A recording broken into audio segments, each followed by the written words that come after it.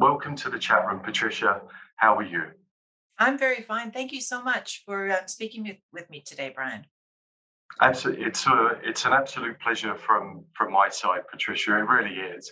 For viewers that may not be aware of you, would you mind just giving a brief description of who you are and how you essentially came to Japan? Sure. I guess I'm one of the rare women who's working in the energy sector in Japan. There aren't really all that many of us. I think there are lots of women globally, but in Japan, it's a pretty much a male dominated sector. But I've been in Japan and kind of working in that context for over 35 years. I first came kind of an adventure many years ago. I think I read Shogun and knew nothing about Japan and had an opportunity to come and land in Tohoku. Actually, well, I guess Niigata technically doesn't consider itself part of Tohoku, but I lived in Niigata City for a couple of years and became a Japanophile.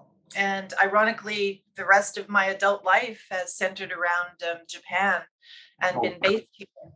But I started in the public sector here. I actually worked with Japanese government for 3 years. Then I went into the Canadian Embassy, where I worked in public affairs, got very interested in government relations and economic relationships. Obviously, very very important between Canada and Japan at that time. Led me to the yeah. MBA.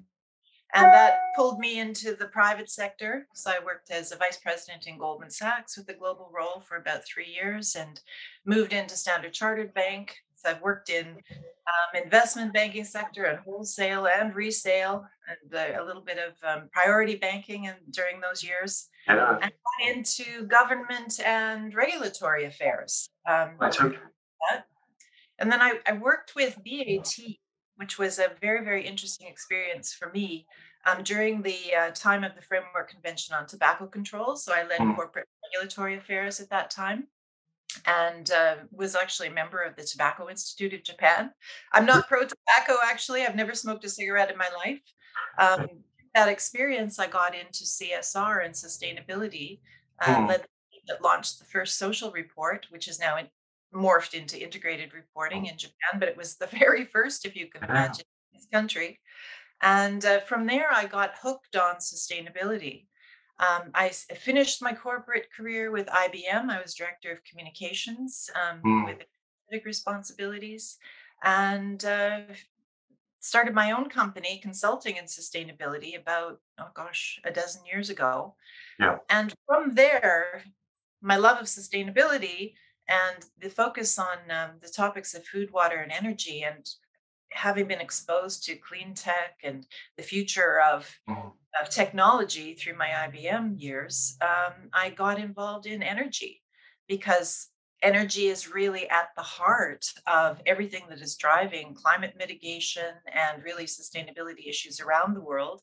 It's so intrinsically linked yeah. to food and water issues. And it's something that is really, I believe, a priority sector for everyone right now. So Mm, I'm currently, involved in a number of regulatory affairs type consulting roles. I work in healthcare as well, but I really have a passion for energy and have been working towards the coal transition primarily. So I'm doing some biomass development in Japan, all trying right. to help with that transition away from coal. Oh, fascinating. No, thank you very much for that introduction. If you don't mind, why don't we just sort of go straight into that loaded question? Again, as I sort of mentioned on my introduction, just in terms of what seems to be some very ambitious targets that Yeah. the Japanese government have laid out and come out publicly with. How is that even possible? I think that Japan has an opportunity to show great leadership in Mm, this whole energy transition. First of all, they're not a producer of fossil fuels. So they've got really nothing to lose as long as there are alternatives. So that's one thing. I mean, obviously, they're at great risk for pricing because they're buying fossil fuels and they yeah. don't get the benefit of, say, the US that's a producer. And so if the prices go up, they actually Mm, gain something, ironically. Japan is, in a sense, vulnerable from mm, that perspective. But because they're a massive energy producer and because they have a regulatory environment that if it really embraces the transition away from fossil fuels has an opportunity to really make great inroads. Mm, I think mm, that Japan has been a little bit hampered by the fixation on nuclear for so many decades, and that's slowed down the development in other renewable areas. But I think that there's a realization that we can't solve every problem through nuclear anymore. But still, the energy transition, the goals that you're talking about, require Japan to turn on, I think the number is 27 of their existing nuclear reactors in order to meet those targets using current thinking, right? yeah, yeah. So the only other big ticket energy play that they could supplant that idea with is hydrogen. And so Okay. you're seeing massive activity on the hydrogen and the ammonia side. And interesting, ammonia, which is obviously, it's a storage Mm, capability, or hydrogen essentially, is also being seen as a solution to transition coal because they're right. looking to replace coal with using ammonia. Yeah. So we're Yeah. seeing a lot of activity, particularly around the trading companies in Japan, about acquiring those partnerships and moving towards that hydrogen future, Mm, because it mm. is the only viable alternative in the current thinking to replacing nuclear as the linchpin for meeting the targets. So it's a very interesting area. We Oh, now have very, very much so. Ishida, who's from Hiroshima, not Mm. pro-nuclear, and I think that there is room right now that there perhaps has never been before for other forms of nuclear to finally get other forms of renewables to get some traction in Japan. It's interesting because over the last couple of years, I've actually spent a little bit more time traveling around Japan. And on the one hand, you can see all of these different sort of solar panels sort of across all the different countryside and landscape. On the one hand, you're thinking, oh, that's really sort of disturbed what would have been sort of idyllic landscape. But there is, as you've mentioned, a need and a continued need in terms of making that transformation into renewables. I did recently read a report, and I think the report suggested that Japan was third globally just in terms of the production of solar.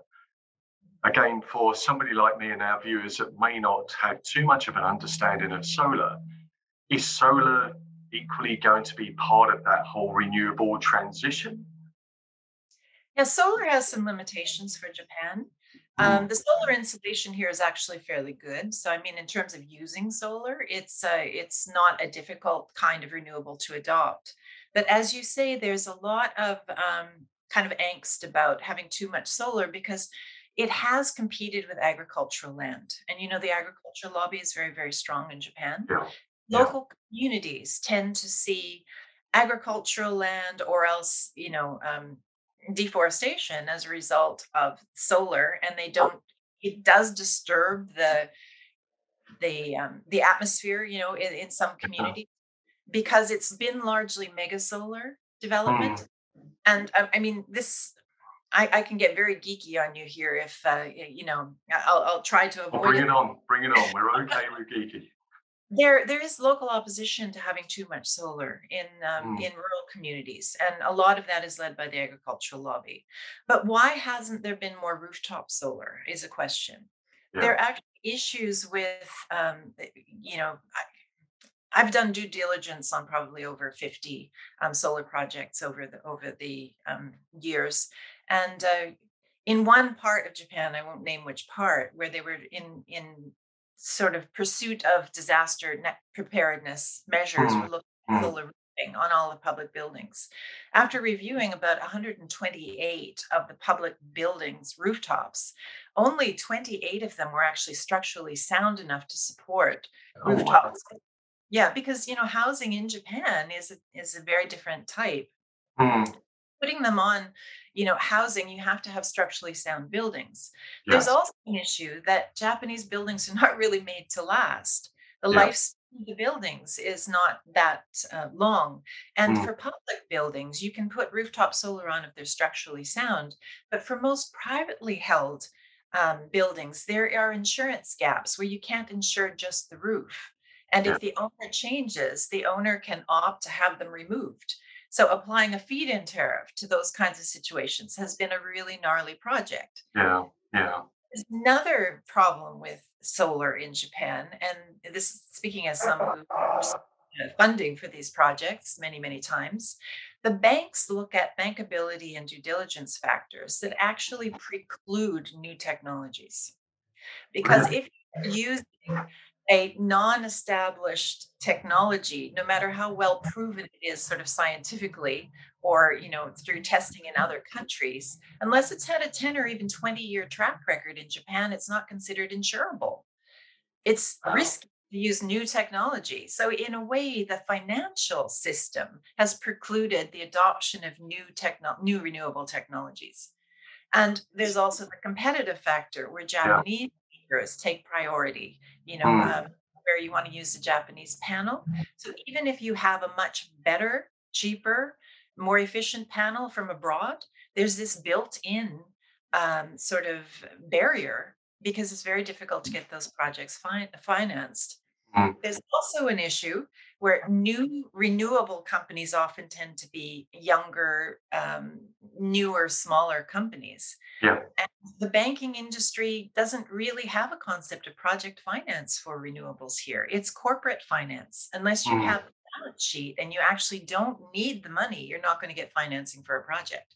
So Mm. all of these factors come into play to preclude newer, better solar, technologies coming into the market in the same way that they should. It's there's lots of built-in sort of barriers around that whole system of how things are Yeah. done. Yeah. And It's also again, very apologies. opinionated about these things. I mean, that's Again, my experience. it's Mm. sort of going back to my sort of opening introduction, and again that everything what you've just eloquently outlined, just in terms of the challenges that Japan has in terms of making this renewable transition, you've got on that one hand, and then on the other hand, you've got this commitment, right? This commitment that's out there that the 46% reduction by 2030 in zero carbon. And I can understand, again, you and I have both been here during 2011. We can both appreciate and understand the sensitivity that there is in terms of, I think you mentioned, what, 26 or 27 nuclear plants potentially could turn on. But again, that's just dealing with the public and the public sensitivity. And, again, this is just probably a loaded question. Is that likely to happen? Is that likely to be the answer to get to these ambitious targets? Yes, they are slowly being turned on. I think there are 17 that are now operational again, even as we speak.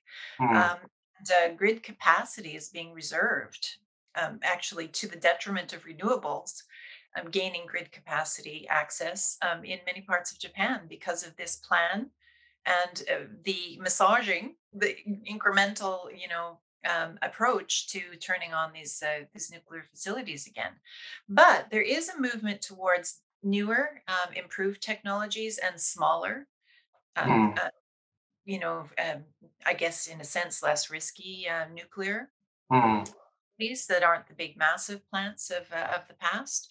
And so that's going to be a very interesting space to watch, whether Mm. that Mm. capacity of nuclear is going to be taken up by these new, or whether it's going to be turning on, plants that you have to make a decision about decommissioning or turning them on. Mm. Um, Mm. costly endeavors either direction. And it takes about 20 years to decommission a nuclear plant. So they're Yeah. not going away. So you either Yeah. use them and I guess we have to weigh the risks about whether it's riskier to turn on the existing nuclear capability versus the planetary risk that we're Yes. facing right now. Yes. It's better Yes. to meet the targets by 2050 and then transition to safer nuclear capabilities? Or is it better to really sit on principle and say, okay, we have to scramble and Mm. focus on the hydrogen? And we have to keep in mind that what would we replace the nuclear with? If it's hydrogen, currently, unfortunately, the vast majority, I would say, I hate to throw out percentages because somebody could prove me wrong, but over half of the hydrogen that is being sort of acquired and developed in Japan is what we would call gray hydrogen. which is actually Right. to Okay. fossil fuels. You know, Hmm. it's just a matter of in the source country, like it might be Canada or Australia, they're still burning fossil fuels in order to make the catalyst, the reactions that are Yeah. required in Yeah. order to produce the ammonia to ship the hydrogen over to Japan. So at the end of the day, if we're talking about gray hydrogen, it is not really any greener than just using fossil fuels. Yeah. Yeah. Yeah. Now that's very interesting. I also think as well, going back to, Mm. I don't want to say the debate, but the reality around the nuclear stations that we have, or the nuclear plants, shall I say, that we have. I don't think many people have actually appreciated your comment in terms of saying, well, look, you can't just turn these things on and off, right? To create a new nuclear plant of the size and capacity that we have, say, in Japan or around the world, these things are multi-year projects. And equally as well that, there's been a lot of discussions around these small modular reactors that they've been, but again, they just take time. These things are not imminent right now. It's a it's an interesting point that you made earlier about the I don't want to say the lack of ability, but when you mentioned about project financing, and I did read up quite recently, and I was actually surprised that there's a Japanese government backed dollar denominated 5-year bond that got issued a couple of months ago. I think the size of that, sorry, I'm going to have to look away in terms of um, I don't have it to hand, but I think maybe it was about $500 million or something like that was paying a coupon. So I don't know whether to some degree that this is a token gesture to say, hey, we are trying to raise more money for these renewable projects, or or whether it's going to be something to say, right, okay, this is a 5-year bond.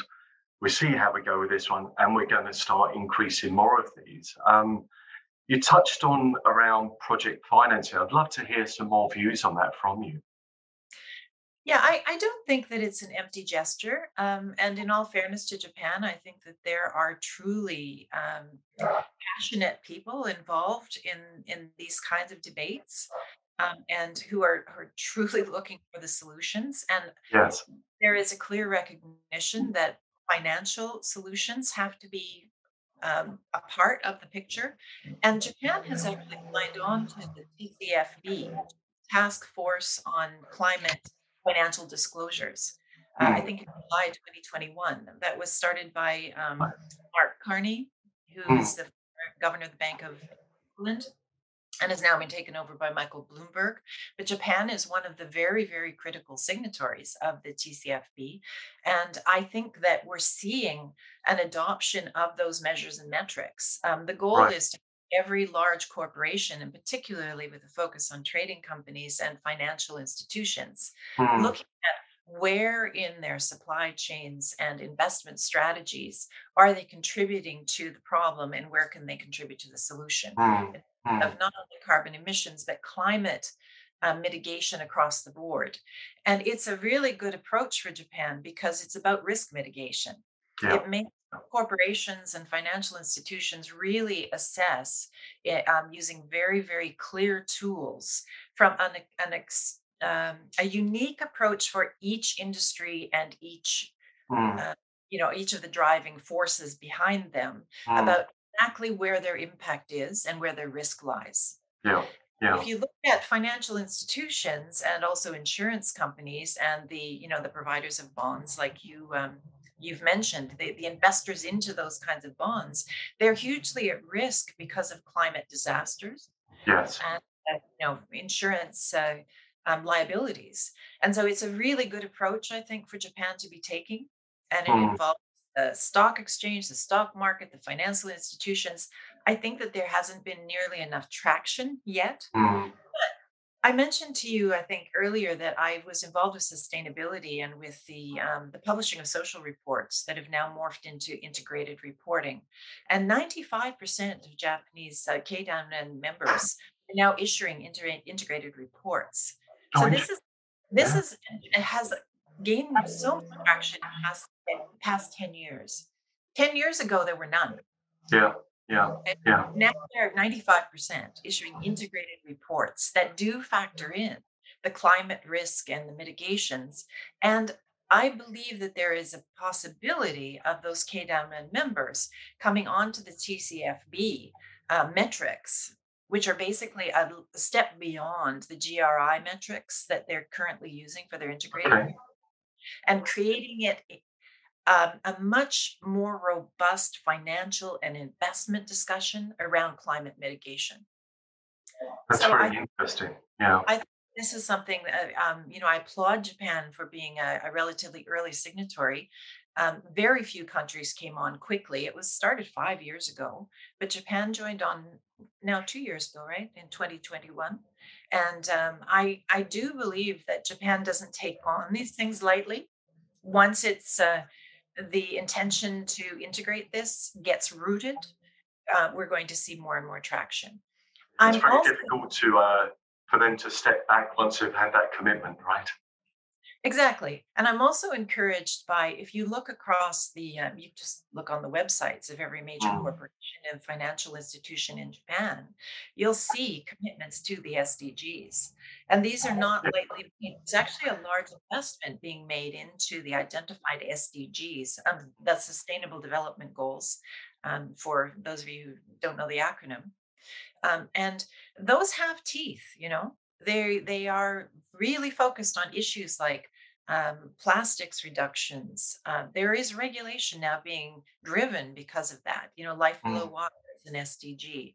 Mm. Energy, cheap and affordable energy for all has now also taken on great ramifications for the climate mitigation um, measures that need to be taken. So Mm. I do believe that from the corporate side, as well as from the financial institution side and the investor decision making processes, there are very positive influences at play in Japan that will help to meet some of those goals. Again, that's very, very interesting for me. I'm sure the viewers as well. I just wonder that, and again, these are only things that I've heard, Patricia. So I'm not speaking about stuff that I I know too much about. But I understood that to transition from coal into oil, that was going back to the 1950s, and that was over, let's just say, that sort of 15 to 20-year period of that transition. And oil, obviously, being a very large percentile of Japan's prime energies that they do import. And you've got this sort of, I don't want to use the word monopoly, but you kind of got this monopoly going on with the trading companies, right? So it's really not in the trading company's best interest at this moment in time for them to say, hey, by the way, we're going to spend X amount of money to transition into renewables, where one could argue that they're sitting on quite a lucrative and profitable business right now. So, if you don't mind, again, what would be your opinion really for the trading companies? What's going to essentially push them to be more active? Maybe they're already active, but not so much that we're seeing that. But what's going to really sort of push them into really having a sort of framework set out for the future for them to adopt the renewable space? Yeah, well, that's a really difficult question. And the trading companies are in a difficult position, Mm. actually. But you know that Japan is based on kind of a keinetsu model. So they're, the trading companies are attached to whole, stakeholder chains. And so there's a lot of pressure on them to transition in order Mm. to meet these goals as well, from not only the government and the policies that are coming forward and the new regulations, but also from their own families, if you like. Yeah, yeah. Um, so reputation matters in Japan. And I think that that is one of the drivers. But of course, the bottom line of it is that Japan is very dependent on imported energy. There's no way around that. So Mm. it's nuclear or it's importing something. And the trading companies have made a huge investment in finding those resources globally around the world. And in a sense, have done a great service to Japan. The sourcing of LPG gas, the quick turnaround after the disaster in Mm. 2011. I mean, if you think about the agility of the trading companies to keep up with Yeah, yeah. those demands, it's been really quite remarkable in some ways. now with the Russian invasion of Ukraine as well, the large amount of LPG gas that's coming from the Sakhalin Islands, for instance, these are all linked to reputation issues, and it's going to take a lot of public pressure and also government pressure in order to cut off those kinds of supplies for Mm, moral reasons, because Japan is not traditionally governed by the moral reasons unless there's a reputation backlash. yeah, yeah, And we've seen yeah. that, I can give you lots of examples, but it's a much longer conversation. That said, I think they are very vulnerable or sensitive, not vulnerable, sensitive to reputation backlash. Japan wants to be seen as a leader, and you're seeing a huge force amongst the trading companies of this shift to hydrogen. And so the partnerships that are being formed with hydrogen producing, ammonia producing countries is now gaining momentum. They're also, of course, shoring up partnerships with the Middle East and other supplies outside of Russia. You're seeing all of these activities going on, Yeah. but you're also seeing curtailment of coal. Um, the oil transition, transitioning coal from oil was a lot of it was actually palm kernel oil coming out of Okay. coconut plantations out of out of Southeast Asia. But now you're seeing that a lot of those oil transition coal plans are being sort of scuppered, and they're Yes. now replacing that with ammonia as a more acceptable and less reputation laden issue. And Well, it's that's also layered on to Japan's announcement at COP26 that it would be committed to ending deforestation. And PKS, palm kernel shells, which is a major biomass source out of Southeast Asia, is also the root of coconut palm plantations are, the fourth largest cause of deforestation on the mm, planet. mm, And so moving away from PKS and palm kernel oil is actually a major step towards ending deforestation. So all of these things are linked up, and the trading yeah. company is right at the heart of it.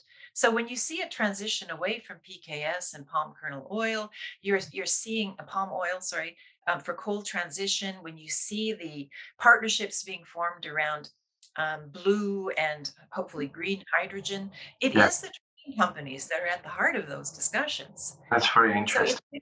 easy to slam them, but it's also very encouraging to see the high level of activity that is going on in that world. And so that's, one hope for me is that I do believe that the trading companies are transitioning along with whatever regulations are required, but also in order to appease their own stakeholders, which, are very powerful in Japan. Kate Amran will be playing a big role in this.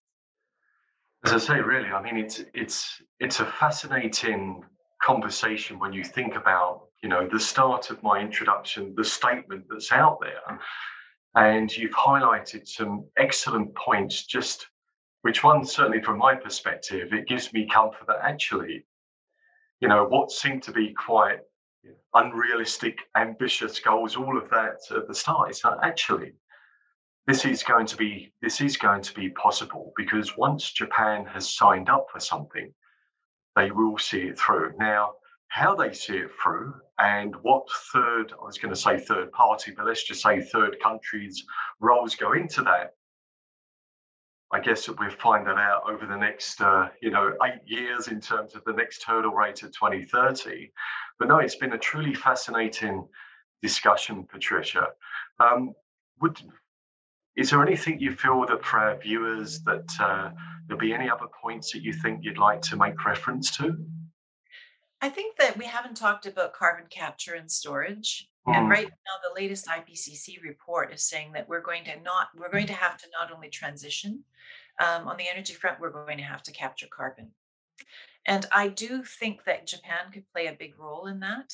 yeah. I think that there are marine resources, algae, methodologies, carbon capture, working with their blue hydrogen on the carbon capture and storage technologies is something that Japan could play a bigger role in than they've been thinking about to date. Oh, interesting. I think that Japan's biggest obstacle is that they are not nurturing innovators in the Mm, renewable energy space in the same way that they're nurturing the digital entrepreneurs. Yeah. Almost all of the venture capital is going to digital. I mean, how many more online payment systems do we need? Yeah. Yeah. We're facing planetary crisis in this area. Mm, Japan needs to focus its venture capital world on solving the planetary issues mm, instead and wean itself off of this Silicon Valley venture capital focus on big win, rapid growth, quick exit, which is where eh, almost all of the money is being drained right now for yeah. innovation, and which Yeah. I find to be close to a crime Yeah. in Yeah. this country because Well, I there's so guess the digital is sort of in vogue at the moment, isn't it? Right? we can't afford in vogue at the Yeah. moment. We have Yeah. to be supporting the new technologies, and not only that, but making it possible for smaller, more agile companies, excuse me, to get into the carbon capture, the small energy, the community based, that Mm, also will contribute to community development and create jobs and to help with aging society issues, in yeah. rural parts of Japan. But that point is at this moment being largely missed by the policymakers in Japan. And Mm. I think that that's one area that needs to be really, really explored and discussed more. I'd love the opportunity. Hopefully we can have another sort of chat room session that we can delve more into the carbon credits at another time because, again, I'm sure that is, to me, a very fascinating topic. It really is. Patricia, thank you very much for taking the time out of your busy schedule to join me on the chat room today. It's been a truly fascinating discussion. For our viewers that want to get in contact with you or want to, understand a lot more from you just in regards to their transition, how would they be able to get in contact with you? Well, I'm on LinkedIn, and I think I'm relatively accessible. My company is called Silver Birch Associates, Yeah. and so if you just Google Silverbirch dot Asia, then my contact details are there, and I'd be very happy to hear from anyone who wants to talk about energy. Food, water, and energy are really my passion areas, and I'm very happy if I can do anything to drive the discussion. Well, Patricia, thank you very much for your time. Thank you. Thank you, Brian. Appreciate the opportunity.